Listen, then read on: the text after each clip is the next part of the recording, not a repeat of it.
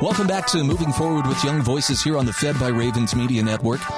Hey, we're pleased to welcome Kenneth Schrupp to the program. Kenneth is a Young Voices contributor. And Kenneth, tell us just a little bit more about who you are and what you do. Hey, so I've been a Young Voices contributor for the better part of a year now. I really love writing on government policy, spending, culture, space, you name it. I have very diverse interests. I live out in California. I'm editor-in-chief of the California Review. And by day, I'm a public affairs consultant helping governments and corporations solve public-facing problems. Okay, well, our theme today on the show is we're talking about the budget. And the United States budget is, well, bloated would be a polite way to put it. But this $3.5 trillion reconciliation bill is catching a lot of people's attention.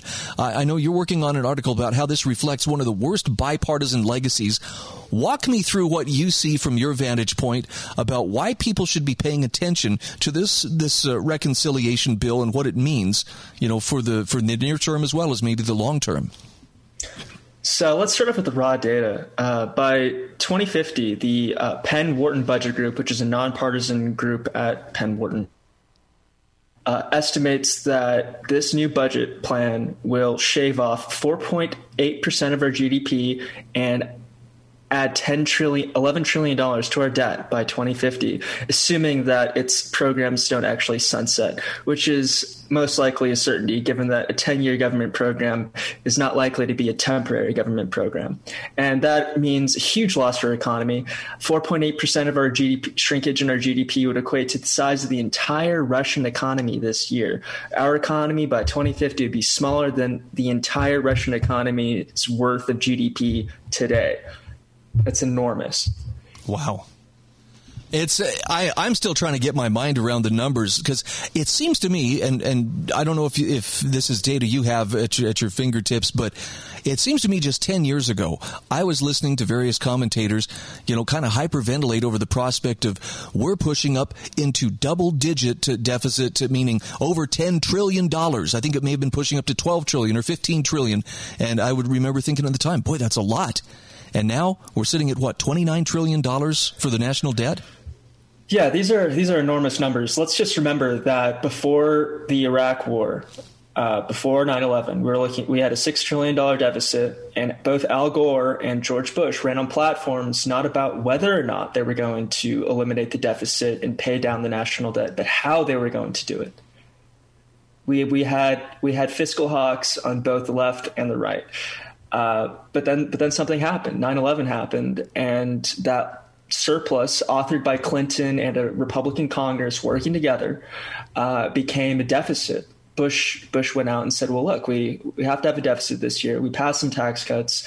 We're having a recession from the dot-com bubble bursting, and we have to spend a lot more money on homeland security. We'll get back to cutting the deficit, making this country more affordable, putting Social Security, all of our non-discretionary spending programs on a diet later.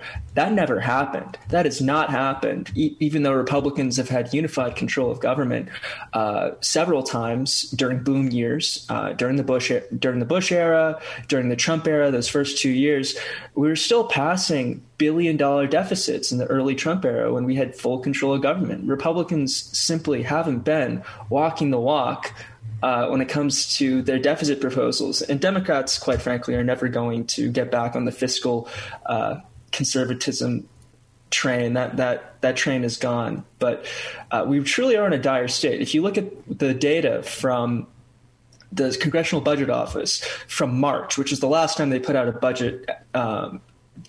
budget report, we have an upward-facing hockey stick in our debt beginning at the end of this decade, where the interest is so crushingly large on our debt, and our deficits are shrinking that we're going to be left with exponentially growing debt that we can't afford to pay for unless we print money, take on more debt, or radically cut spending and potentially even increase taxes.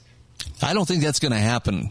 Not with the current bunch. And I don't think that's going to happen. I think we're just going to have hyperinflation. But I'm not here to be a doomer and gloomer. I'm here. I'm here to say that this is a bipartisan issue, and we truly are going to be facing dire straits unless something changes. And we have several election cycles to do it. We have 2 presidential election cycles, 5 normal, five election cycles, including 2 presidential. So it's not like things can't change.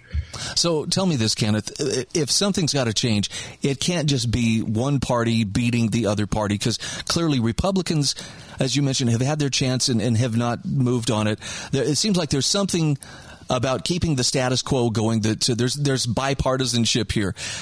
What would have to change politically? I mean, a third party? Would something have to happen to bring the Republicans and Democrats back to a sense of principle?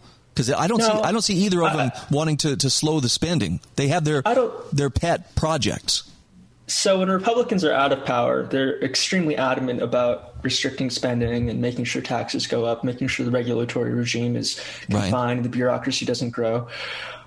So I think it's simply a matter of holding Republican people, office holders, accountable to their promises. And we came very close. Remember the Tea Party movement in late 2000s, early 2010s? We had Paul Ryan come into office. He's like, here's how we're going to get the budget deficit down to 0. We're going to, do X, Y, and Z. They ended up not being able to do it because they didn't have full control of government.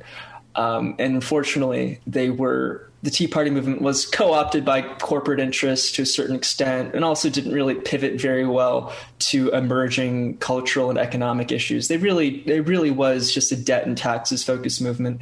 But something like the Tea Party really could hold Republicans, office holders accountable. I think the millions of people that we saw in 2009, 2010, if we had that same energy and that same focus, we could have a Republican government that finally could put its foot down.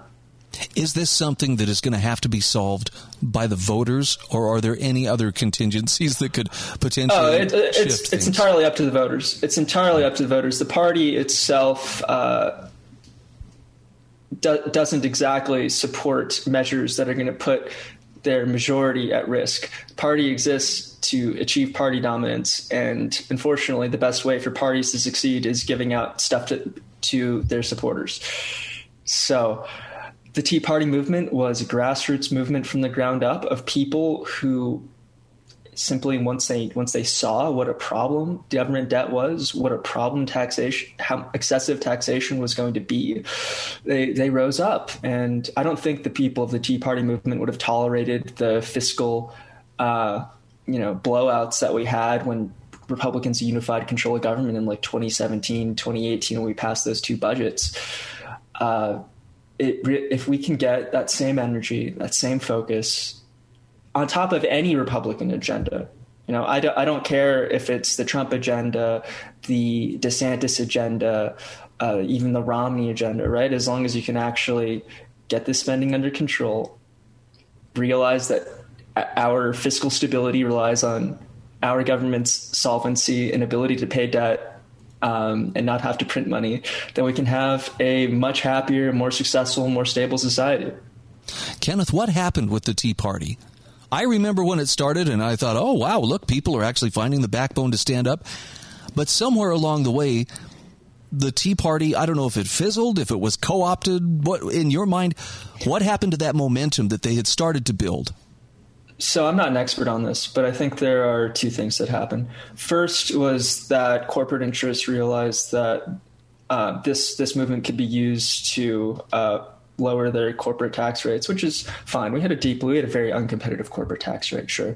But that also meant that the movement suddenly couldn't attack any of the corporate interests that create special exclusions for themselves, manipulate the tax code, write subsidies here and there. They couldn't attack that either.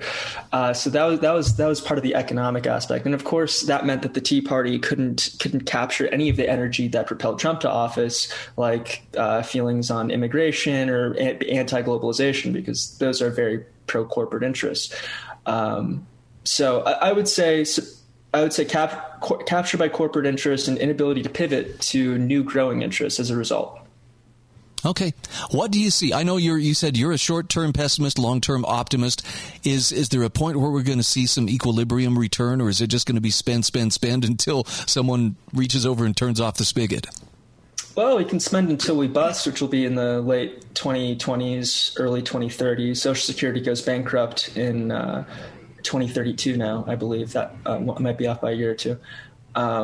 So we're most likely going to just spend until we have a very serious problem, but potentially things could change earlier. Okay. Well, I appreciate your optimism. I appreciate your take. Kenneth Schrupp is a Young Voices contributor, and he writes on the intersection of business, politics, and media, and also serves as editor-in-chief of the California Review. Thank you so much for being our guest. Thank you very much, Brian. You have a good day.